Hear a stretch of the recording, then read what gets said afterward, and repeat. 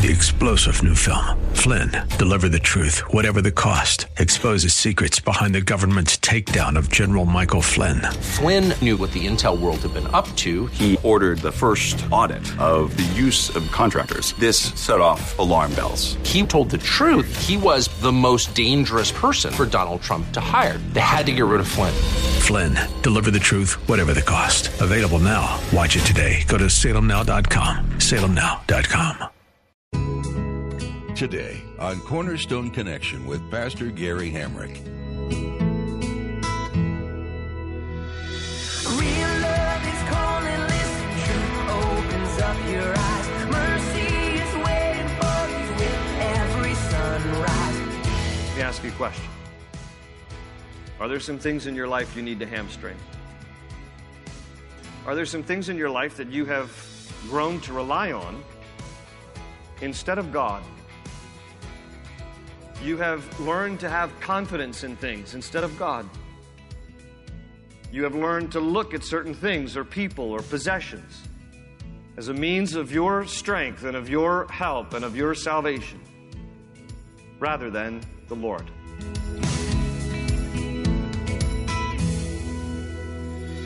This is Cornerstone Connection, the radio ministry of Pastor Gary Hamrick of Cornerstone Chapel in Leesburg, Virginia. Pastor Gary is teaching through Psalms. David would purposefully keep his army small because he knew he won battles with God, not through men. Pastor Gary teaches today that this is how we should live our lives. We should be fully reliant on Christ, for through Him we are capable of all things. Today you are challenged to examine your life for that which you might place above God. Things like money, relationships, church, or even family can become the core things we rely on. Though none of these things are bad, Christ should sit before them. Put Christ as priority in your life. At the close of Pastor Gary's message today, I'll be sharing with you how you can get a copy of today's broadcast of Cornerstone Connection. Subscribe to the podcast or get in touch with us. But for now, let's join Pastor Gary in Psalms chapter 20 for part 2 of today's message titled, Trusting God. Jump in and you'll find the cornerstones, your connection, run towards your new life. 400 years before the monarchy began, God also gave instructions to the kings. Here's some things you need to be aware of. Here's some things you need to understand. Here are some warnings. And one of the warnings that God gave to the kings is in Deuteronomy 17:16.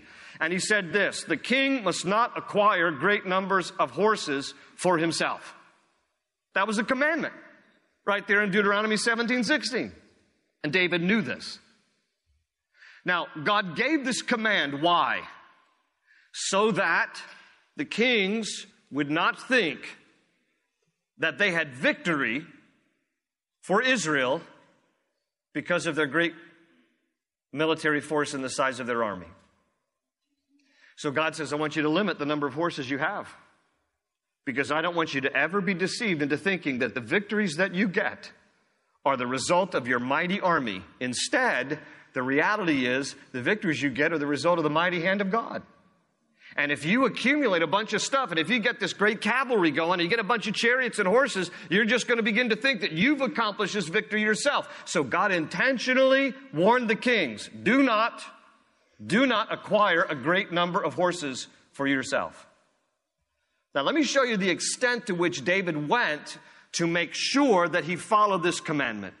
If you leave the book of Psalms for just a moment, hang a left, go a little bit to the left, not too many books over, to the book of 1 Chronicles. 1 Chronicles chapter 18.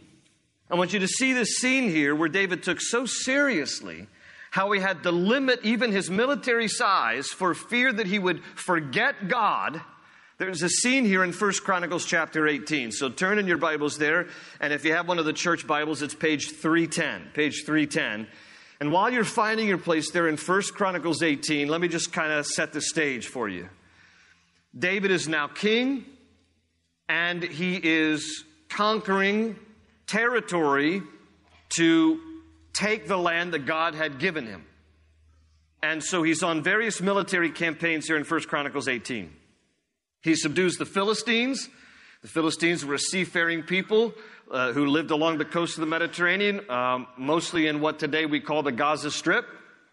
He's going to also defeat the Moabites. The Moabites occupied the territory today that we would call Jordan and Saudi Arabia.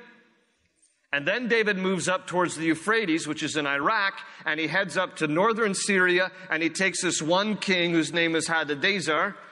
And so here's the account. 1 Chronicles 18, verse 1. In the course of time, David defeated the Philistines and subdued them, and he took Gath and its surrounding villages from the control of the Philistines. David also defeated the Moabites, and they became subject to him and brought tribute.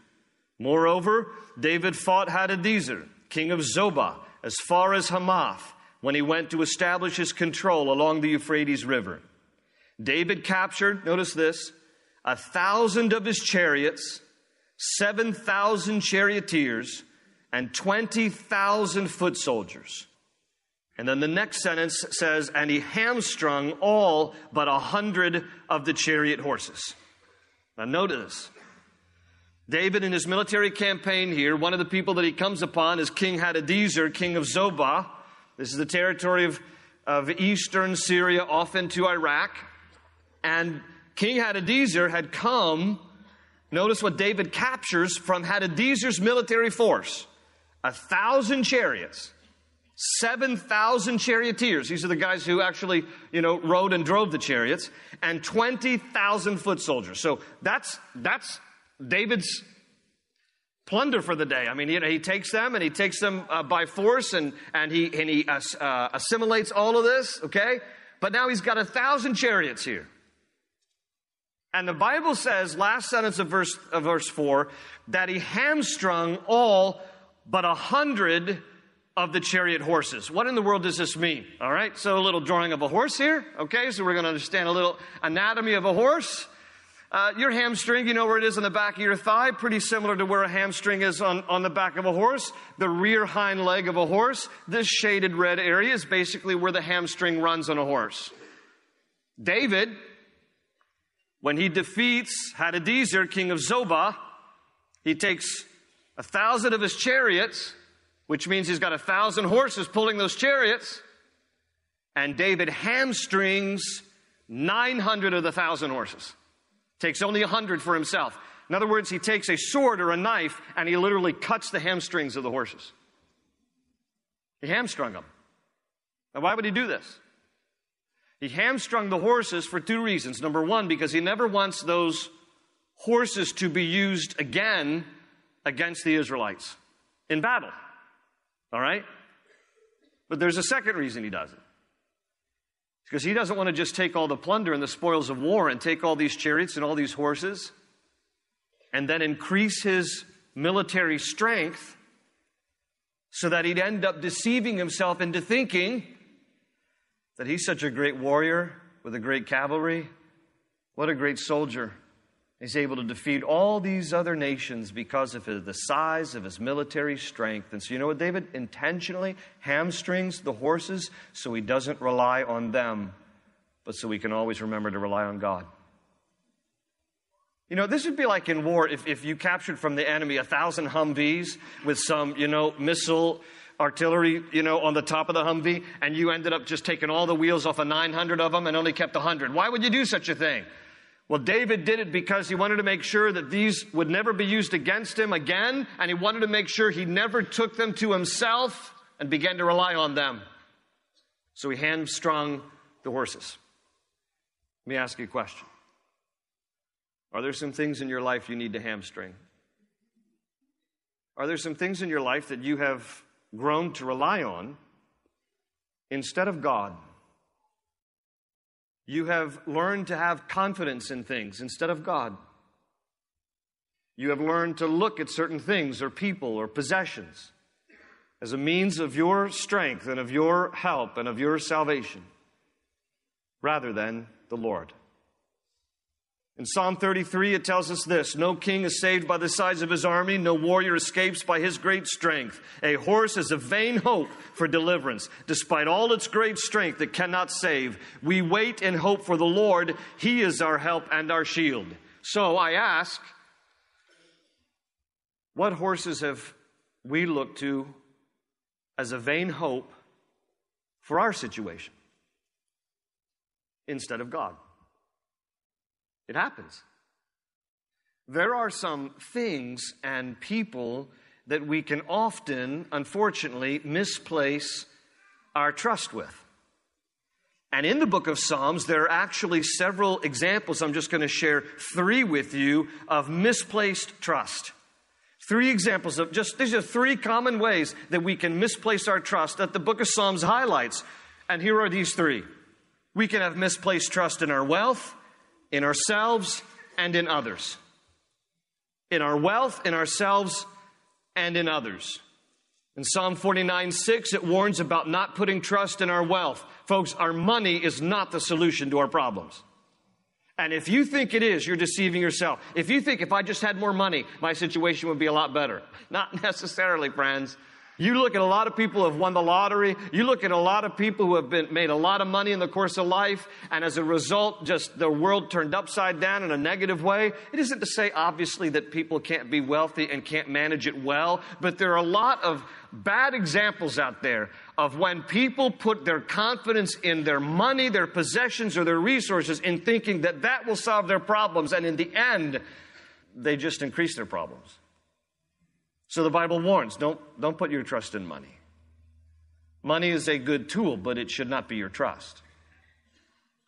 And then we should not put trust in ourselves. You know, we esteem people who are fiercely independent. But the problem with being fiercely independent is often that we then have no room for God.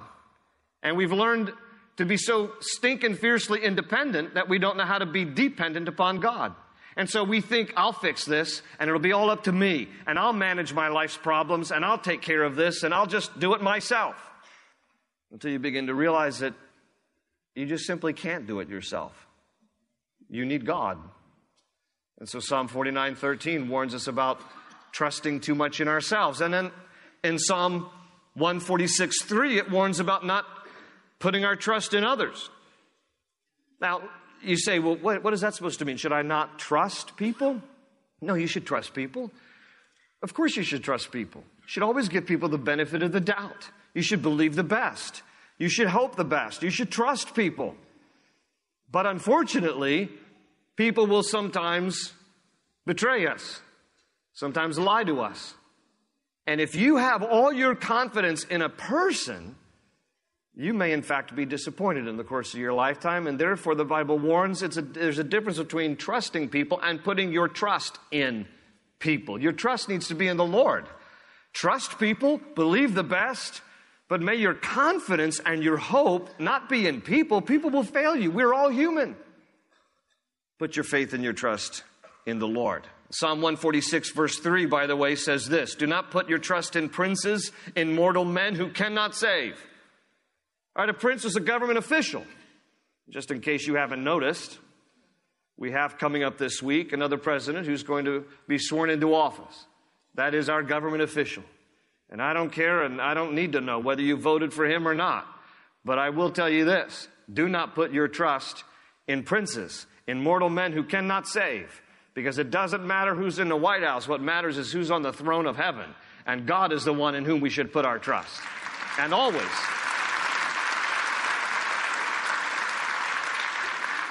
Now, there are a lot of great verses in the Bible about trust, okay? One of my favorite is Isaiah 26:3. He will keep in perfect peace him whose mind, and King James says, is stayed on thee because he trusts in you, Lord. Isaiah 26:3. You, God, will keep in perfect peace him whose mind is stayed on thee because he trusts in you. Proverbs 3, 5, and 6. Some of you have that as a life verse. Trust in the Lord with all your heart. Lean not on your own understanding. In all your ways acknowledge him, and he will direct your paths. A lot of great verses in the Bible about putting our trust in the Lord. We know we should. David tells us here in the book of Psalms, I'm going to give you 3 examples of what David encourages us and how we should trust God, the things that we can rely on God for. Here are the three things. David tells us in Psalm 33 to trust who he is, in Psalm 119 to trust what he says, and in Psalm 13 and 52 to trust how much he loves us. So, first things first, if you have your Bibles, go to Psalm 33. Let's just take a look at a quick verse here about trusting God for who he is. In Psalm 33, verses 20 and 21. Verse 20 says, "But we wait and hope for the Lord. He is our help and our shield." Verse 21, "In him our hearts rejoice, for we trust in his holy name." That's who he is. A name is reflective of who a person is. We trust in his holy name. It's similar to what we read at the beginning in Psalm 20, verse 7. Some trust in chariots and some in horses, but we trust in the name of the Lord our God. Okay, I'm going to state something obvious. I'm kind of known for that around our house. My wife calls me Captain Obvious, so I'm going to tell you something obvious. You cannot trust someone you do not know. And the first thing you learn about someone when you get to know them is their name. When you meet someone, what's the first thing you say? "Hi, how are you? What's your name?" "Well, here's my name." And so a name reflects a lot about a person and can tell you a lot just in their name. Sometimes someone already comes with a reputation based on their name, because a good name is more desirable than riches, the Bible says. And we need to be careful to guard a good name, to make sure we don't ruin our name with a bad reputation. Well, God's name is unspoiled, it's untarnished, because he's perfect in all his ways. And his name reflects who he is. Now, the proper name of God in Hebrew is Yahweh. And the most often used title for God in the Bible in Hebrew is Adonai. But the truth is that God is known by more than 900 names and titles throughout the Bible. More than 900 names and titles throughout the Bible. Because what he's trying to do is express himself by virtue of a name or a title to help us understand more about his character and nature so we can appreciate him and know him and love him. We talked about this more extensively when we were in Psalm chapter 8, because in Psalm 8 verse 1 it says, "O Lord, our Lord, how majestic is your name in all the earth." So as you read the Bible, you study and you become familiar with the different names of God. For example, in the Bible he reveals himself as Yahweh Shammah. In Hebrew that means the God who is always present. He's also revealed in the Bible, we might get to this even next week, in Psalm 23:1, as Yahweh Ra'ah. The Lord is my shepherd. You see him revealed in the Bible as Yahweh Rapha, which means the Lord is my healer. He is Yahweh Sidkenu, the Lord is my righteousness. He is Yahweh Shalom, the God who is my peace. And the more you understand his name and the more you see how he is revealed through the pages of the Bible, the more you appreciate him, because to know him is to love him, and to know and love him is to trust him. And the more you know him, the more you will be able to trust him. David says you can trust who he is because you can trust in his holy name. Then we also see, number 2, that we are to trust what he says. If you'll jump over to Psalm 119 in your Bible, Psalm 119 happens to be the longest chapter in the book of Psalms. It's also the longest chapter in the whole book of the Bible. In Psalm 119, the whole Psalm 119 is about the importance and significance and the value of the Word of God, the law of the Lord, the Scriptures. And in Psalm 119, verses 41 to 43, we read this: "May your unfailing love come to me, O Lord, your salvation according to your promise. Then I will answer the one who taunts me, for I trust in your word. Do not snatch the word of truth from my mouth, for I have put my hope in your laws." Okay? We learn to trust someone based on who they are and also based on what they say. Now, unfortunately, in human relationships, people will sometimes break their word. They will tell you one thing and do another. People aren't always honest. They aren't always truthful. And unfortunately, if we're not careful, we will transfer that to God. And we will say to ourselves, well, so-and-so, and these people and that, I can't trust anybody. They're liars and I can't trust anybody. They betrayed me. And so therefore, sometimes then we unfortunately transfer that to God and we think, I can't trust God. He's probably just like everybody else. He's not like anybody else. He's not like anybody else. The Bible says in Psalm 145:13 that the Lord is faithful to all His promises and loving toward all He has made. He is faithful to all His promises and loving toward all He has made. There's not a single promise that God has lied about, reneged on, denied. Everything He says comes to pass. So you might ask, because maybe you've gotten burned by other people, can I really trust God? Is what God says in the Bible really reliable? And all I can say to you is this. Personally speaking, God has never failed me. God has always been true. And I challenge you to take Him at His word and see if He also will never fail you. God is faithful to all His promises and loving toward all He has made. We can trust who He is. We can trust what He says. And finally, David says we can trust how much He loves us. Go to Psalm 13, back in the beginning of your book, Psalm 13. We're going to look at verse 5. It's easier to trust someone that you know loves you. You know, it's pretty hard to trust somebody you don't know.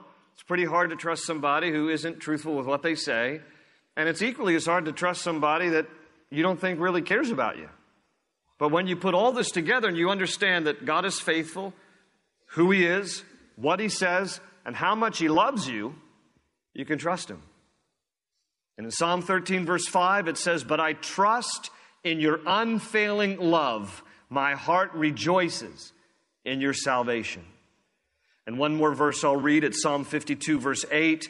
You don't need to turn there. I'll read it before you can find it. He says, "But I am like an olive tree flourishing in the house of God. I trust in God's unfailing love forever and ever." And that's how God's love is described often in the book of Psalms, as unfailing. His love is unfailing. David knows and trusts that God is a loving Father who will take care of him and see him through the toughest, most confusing times. Do you know God that way? As your loving Father who has your best interest at heart, that He is good and reliable and true in all His ways concerning you, and that as a Father who loves you, He will always look out for you. He will always be true to you. God's love is not a temporary love. It is not a conditional love. It is an unfailing love that He has for you. Augustine wrote about God's love like this. He said, quote, "God loves each of us as if there were only one of us." Lamentations 3, Jeremiah would write, "Because of the Lord's great love, we are not consumed, for His compassions never fail. They are new every morning. Great is your faithfulness." When you got up this morning, God had a whole new batch of love and compassion for you. And He has that every morning when you wake up. Great is His faithfulness. His mercies are new with every morning. Great is the faithfulness of God. Psalm 91 verse 2 says this, "I will say of the Lord, He is my refuge and my fortress, my God in whom I trust." May we trust God, who He is, what He says, and how much He loves us. Amen. Jump in and you'll find the cornerstone's your connection. Run towards your new life. We're so glad you joined us for Pastor Gary's message today. We hope you've been blessed by this teaching in the book of Psalms, and that God is whispering the words of comfort and strength to your heart. If you'd like to learn more about Cornerstone Connection, visit our website at cornerstoneconnection.cc. There you can hear all of Pastor Gary's messages through this book, as well as the entire Bible. Be sure to check out the companion resources while you're there, found under the Teachings tab. These digital study guides are meant to give you even more insight into some of the studies Pastor Gary has done and are available free of charge to you at cornerstoneconnection.cc. We'd love to connect with you and hear more about how God is working in your life. feel free to join the conversation on our Facebook page or check out what's going on at Cornerstone Connection on Twitter or Instagram. We're here to chat with you in person, too, so give us a call at 703-771-1500. Let us know how we can be praying for you. That number again is 703-771-1500. That's all we have time for today. Pastor Gary will have much more to share from his verse-by-verse study through Psalms when you join us again, right here on Cornerstone Connection. They say you're a wandering soul, that you've got no place to go, but still you know, you're not alone. Real love is calling, listen, truth opens up your eyes. Mercy is waiting for you with every sunrise. Hope is an open ocean, jump in and you'll find the cornerstones, your connection, run towards your new life.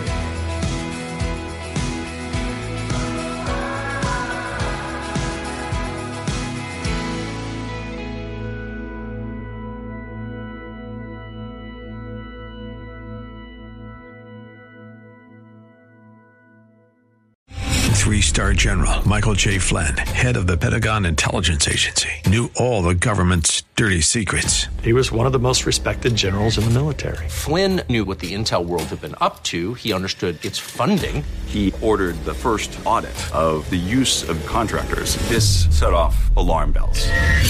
The explosive new documentary, Flynn, Deliver the Truth, Whatever the Cost, uncovers the facts behind this scandal. Flynn told the truth. He was the most dangerous person for Donald Trump to hire. I find out the worst enemy that I'm going to face in my life is right here in America. They took my assessment and they wanted me to change it. And I was like, I'm not changing it. They had to get rid of Flynn.